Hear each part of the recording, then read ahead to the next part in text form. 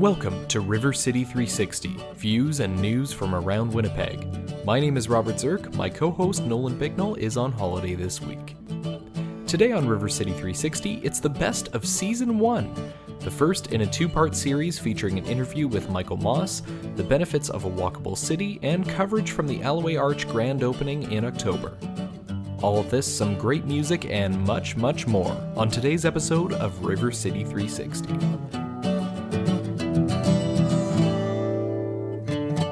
Hello and good morning, you're listening to River City 360, Robert Zirk here with you.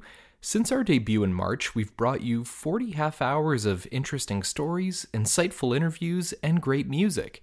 So while we take a break for the holidays and prepare for a brand new season in the new year, we thought we'd go back into the RC360 archives and visit some of the stories and interviews that we thought you'd enjoy, whether you're hearing it again or for the very first time.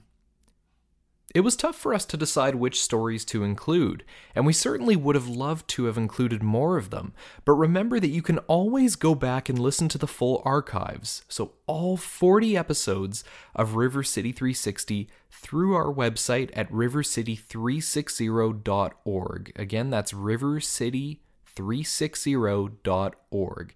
And don't forget, we'll have more next week, including an exclusive interview with NHL star and three-time Stanley Cup champion Jonathan Toews when my co-host Nolan Bicknell brings you part 2 of the River City 360 Year in Review. But before we get started, let's play a song. Here's Sugar Sugar by the Archies right here on River City 360. Sugar.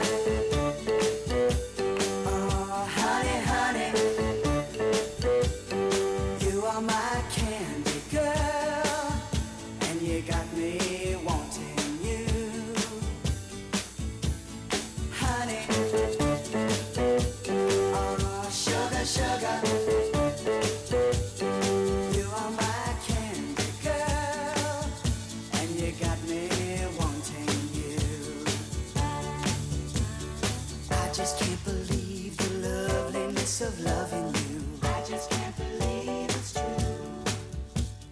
I just can't believe the wonder of this feeling too. I just can't believe it's true. Ah, sugar. Oh, honey, honey. You are my candy girl, and you got me wanting you. Oh, honey. Sugar, you are my candy girl, and you got me wanting you. When I kissed you, girl, I knew how sweet a kiss could be. I know how sweet a kiss can be. Like the summer sunshine, pour your sweetness over me. Pour your sweetness over me. Oh, sugar, sugar on it, honey.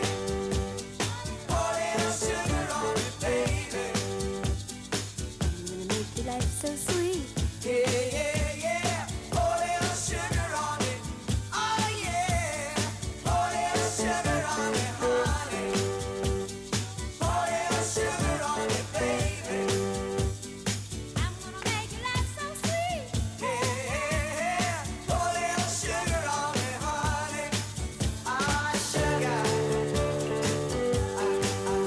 Honey, honey. You are my candy girl, and you got me wanting you. Oh, honey, honey, sugar, sugar, sugar, honey, sugar, you are my candy girl. Welcome back to the River City 360 2015 Year in Review. Robert Zirk here with you this morning. Earlier this year, I spoke with Michael Moss. He's an award-winning investigative journalist whose book, Salt, Sugar, Fat, How the Food Giants Hooked Us, is a New York Times bestseller. He shared his insights on why salt, sugar, and fat are so prevalent in the food industry, and what you need to know the next time you visit your local supermarket. Here is Michael Moss. The problem problem is that the industry has marched around the grocery store adding sugar to products that didn't used to be sweet before. So bread now has added sugar. Some yogurts, I think, can still have as much sugar as a serving as ice cream. And one of my shockers in my own shopping in the store is the pasta sauce aisle, where some brands can have the equivalent of sweetness in a couple of Oreo cookies in a tiny half-cup serving. And what this has done is created this expectation in us that everything should be sweet. You yourself had the opportunity to try some of these processed foods without the salt. Tell us a bit about that experience. What was that like? I went to the largest food companies and said to them, look, guys, one thing that everybody's asking you to cut back on is salt.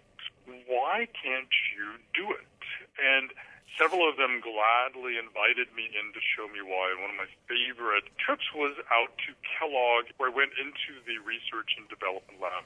And they made for me special versions of some of their biggest products without any salt at all. And I have to say it was one of the most awful dining experiences I ever had.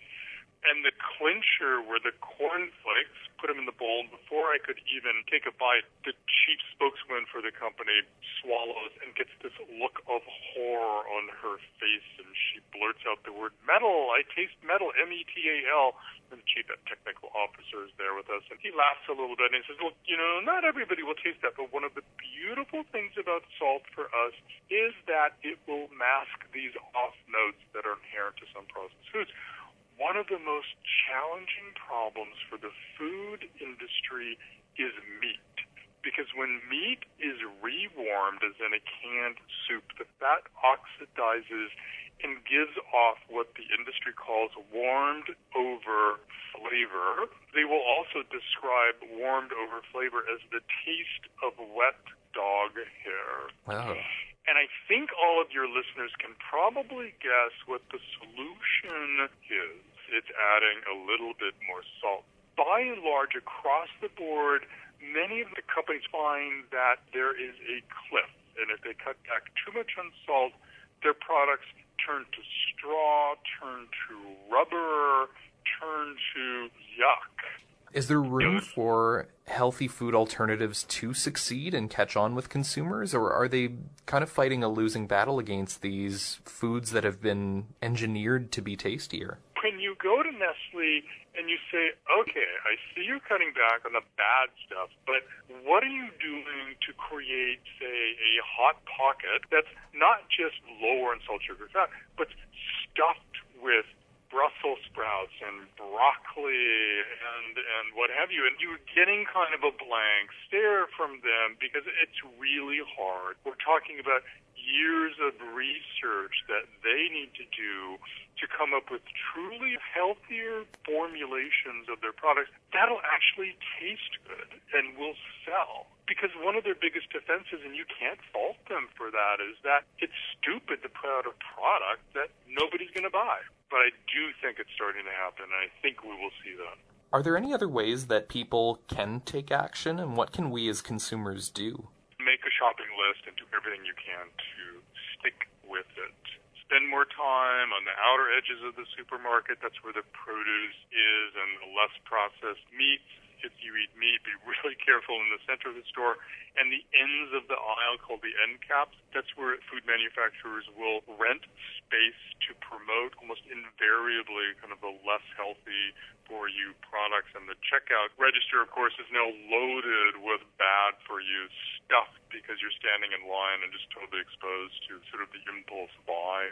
We all have to work on our kids, not to preach to them about foods, but engage them in a conversation. And then finally, it's kind of like just realizing that the whole notion of convenience in processed foods is an overblown myth. It doesn't take that much more effort to cook a meal yourself than it does to take out prepared foods and serve those. And it's more the problem I find is that it's a challenge of just kind of redeveloping better habits.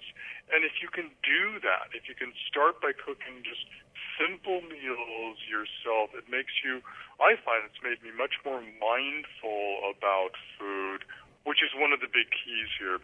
paying attention to what we eat, and also kind of falling in love with food again. Thank you to Michael Moss, author of Salt, Sugar, Fat, How the Food Giants Hooked Us. To learn more, you can visit his website at michaelmossbooks.com. And if you'd like to hear the full interview, which is in 2 parts, visit our website online at rivercity360.org. That's rivercity360.org. And you can hear more in episodes 3 and 4 of our first season. Coming up after the break, we'll hear some highlights from a panel discussion hosted by Community News Commons entitled, What's Our Walkability? But first, here's Petula Clark with Downtown, right here on River City 360. When you're alone and life is making you lonely, you can always go downtown. When you've got worries, all the noise and the hurry seems to help, I know. Downtown, just listen to the music of the traffic in the city. Linger on the sidewalk where the neon signs are pretty. How can you lose? The lights are much brighter there. You can't forget all your troubles, forget all your cares. So go downtown. Things will be great when you're downtown. No finer place for sure. Downtown, everything's waiting for you. Downtown. Don't hang around and let your problems surround you. There are movie shows downtown. Maybe you know some little places to go to where they never close. Downtown, just listen to the rhythm of a gentle bossa nova. You'll be dancing with them too before the night is over. Happy again. The lights are much brighter there. You can forget all your troubles, forget all your cares. So go downtown, where all the lights are bright. Downtown, waiting for you tonight. Downtown, you're gonna be alright now. Downtown, downtown.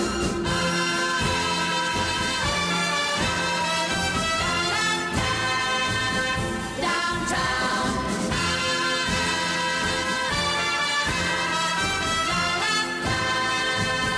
Downtown. And you may find somebody kind to help and understand you. Someone who is just like you and needs a gentle hand to guide them along. So maybe I'll see you there. We can forget all our troubles, forget all our cares. So go downtown. Things will be great when you're downtown. Don't wait a minute more. Downtown, everything's waiting for you. Downtown, downtown, downtown, downtown.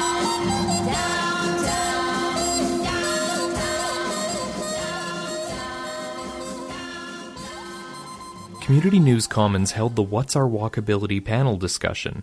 It was a well-attended event that sparked some really great discussion about how walkable Winnipeg is and why it matters to us. Sheila Graham is the Healthy Built Environment Specialist at the Winnipeg Regional Health Authority, and at the discussion, she addressed our city's walkability from a healthcare perspective. Everyone's been telling you for years that walking is good for you. Why don't you do more of it? And of course, people have a lot of reasons why they're not walking more, why they're not getting physical activity.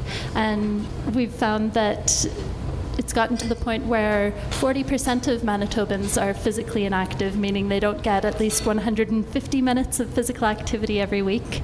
And physical activity is a risk factor for a lot of chronic diseases, and that's really where we're seeing an increase in people being unhealthy. So it's things like diabetes and cancer and heart disease, and those have really big healthcare costs. In fact, in 2008, the Heart and Stroke Foundation estimated that the impact of physical inactivity and overweight, obesity, was more than $100 million for that year alone. So that's really important and something that the health system really needs to figure out how to manage. So it actually costs us money as a society if we don't walk. Yeah.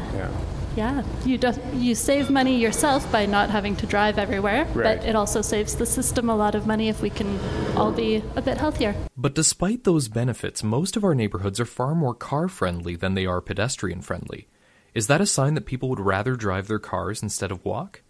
Beth McKechnie at the Green Action Center disagrees. To me, the important thing is that people were asked, are you interested in walking or cycling more? Because that's really it. I mean, you can't judge the need for a bridge by the number of people swimming across the river. Right. So it's a matter of looking at it in terms of not what are we doing now, but what do people want to do if the situation was such that they could do it.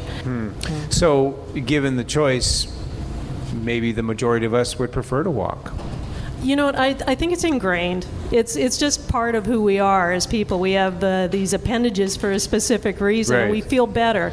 We've talked a lot about physical health, but mental health is Right. a huge part of it as well. Matt Careau, organizer of Jane's Walk Winnipeg, also talked about the social benefits of walking. When Beth was talking, I was thinking about an aspect to this, which is about civility and like sociability. You know, when you're walking, you see other people and you're sort of forced to, you know, have a relationship with those people and understand those people or make attempts to understand people. And you bump into people that you bump into people you don't know, you know, there's always the possibility that you could meet someone, make a friend, make a connection. So how can we improve the walkability of our neighborhoods? Sheila Graham stressed the importance of our decision-making and how it can influence changes. Most of my job at the Health Authority is actually talking to the planners and the engineers and really trying to find out how can we make our neighborhoods. So some of us here are saying, we want this, we want things to be like this. So we're really trying to say, okay, what are the bylaws, what are the regulations that might be challenging to creating these neighborhoods. So we're working on that. I encourage, like you say, everyone to get involved in that. A big part of it is that we need to ask for different things. So when you're voting, when you're buying a house, when you're building a house, when you're making really any decision, really think about the message you're sending by making that decision. Are you asked by doing X, are you asking for something that you want, or are you unintentionally asking for more of the same?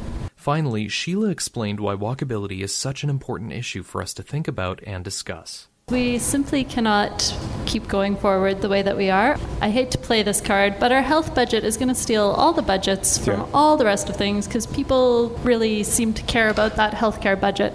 So if we keep having to treat more and more cancer and diabetes and heart disease, and we will still have to do some of that, but if we can make some changes to our built environment that will help to reduce those costs in the long term, then we can have money to do all these other fun things that we also want to do. That was Sheila Graham. She's the Healthy Built Environment Specialist at the Winnipeg Regional Health Authority, and that audio was recorded at the What's Our Walkability panel on April 30th. Just a quick note, several days after the panel took place, the City of Winnipeg announced a $330 million plan to encourage active transportation in our city.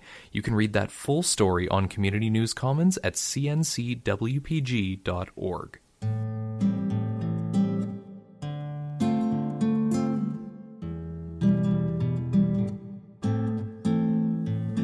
Coming up after the break, October saw the grand opening of two new public features at the Forks in Winnipeg, the Alloway Arch and the Widow's Mite Fountain, and we'll revisit our coverage of the event.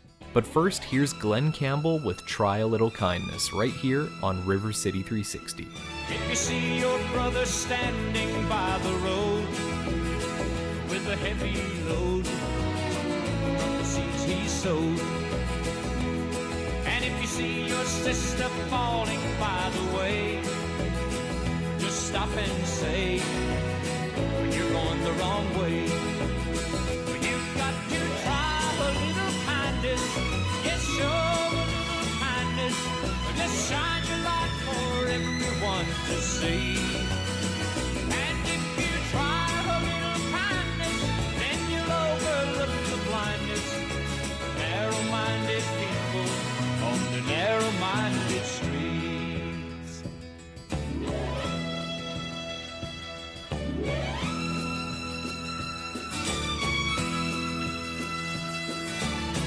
Don't walk around the down and out, then a helping hand instead of doubt. And the kindness that you show every day will help someone along their way. You've got to try a little kindness, yes, show a little kindness, let's shine your light for everyone to see. And if you try a little kindness, then you'll overlook the blindness of narrow-minded people on the narrow-minded street. You've got to try a little kindness, yes, Lord, show a little kindness, just shine your light for everyone to see.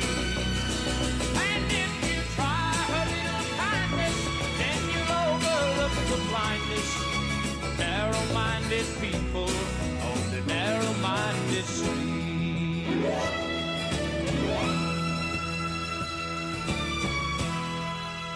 Thank you for listening to River City 360. Nolan Bicknell and Robert Zirk here. So, Robert, a very special addition was made to Winnipeg right down at the Forks. Indeed, the Alloway Arch finished construction and was unveiled to an audience of over 250 people, members of the Winnipeg Foundation's board and staff, local press, and hundreds of donors and guests joined the Lieutenant Governor Janice Filmon, and she said some lovely words after the opening prayer. There was also former Premier Gary Filmon as well there.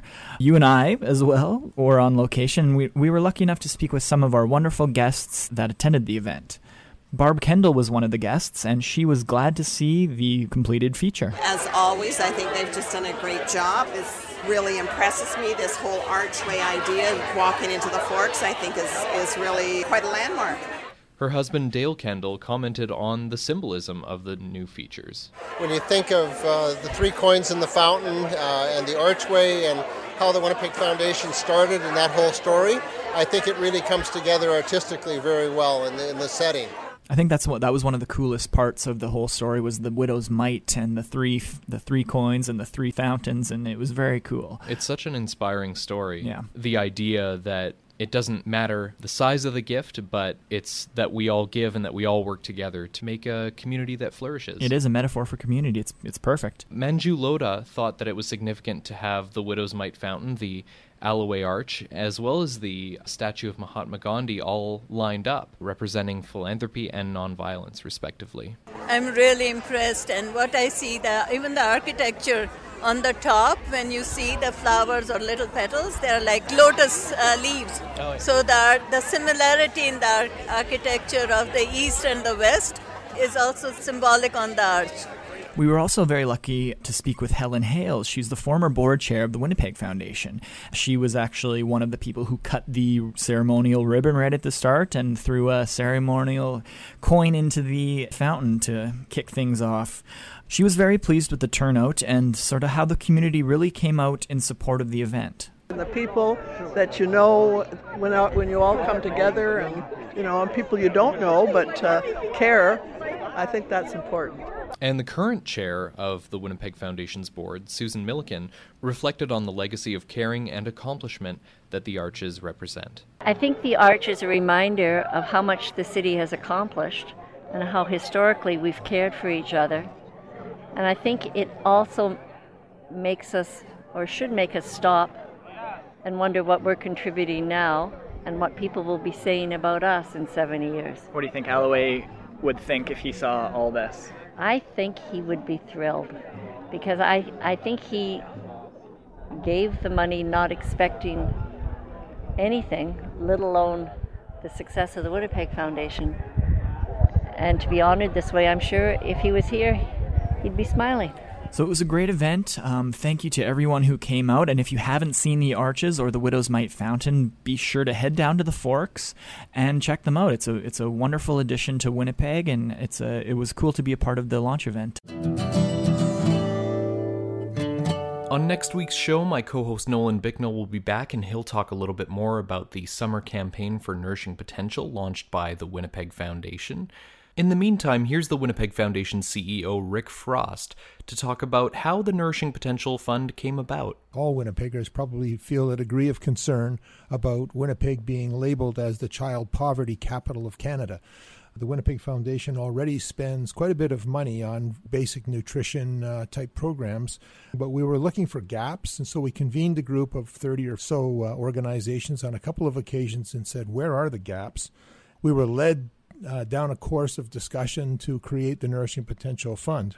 Essentially, it focuses in on healthy choices. We're looking for organizations that do teach about the importance of good nutrition, and the program was designed to provide better food choices to organizations to augment their food budgets, essentially, to provide some extra money for equipment like fridges or stoves or those kinds of things, and also to provide for some training dollars because food handler certificates are also really important in this kind of area. Thank you for listening to River City 360. My name is Robert Zirk, and I think it's time for a song. So here's Dean Martin with Volare, right here on River City 360. Volare. Oh, cantare, oh, let's fly way up to the clouds, away from the maddening crowds.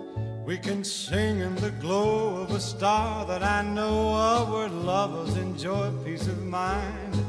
Let us leave the confusion and all this illusion behind. And that's a wrap on part 1 of our 2015 Year in Review special of River City 360. Thank you very much for listening, and a big thank you to everyone who joined us throughout our first season. If you want to hear more views and news from around Winnipeg, listen to any of our past episodes, or subscribe to our podcast, please visit us online at rivercity360.org. Again, that's rivercity360.org. River City 360, Views and News from Around Winnipeg, is a project of the Winnipeg Foundation, in partnership with Community News Commons and 93.7 CJNU FM. We'd like to know what you think about the stories we aired this past year, so please give us a call. Our number is 204-944-9474, extension 360. You can leave us a comment about the show, or request a song, or suggest a topic for a future show. Again, that's 204-944-9474, extension 360. We're also on Twitter and Facebook. You can find us by searching River City 360 on Facebook, and we are at River City 360 on Twitter. I'm Robert Zirk signing off for River City 360. Thank you again so much for listening. Nolan will be back next week with part 2 of our 2015 Year in Review special, and we look forward to launching our second season in the new year. Thanks again for listening, and have a great Sunday.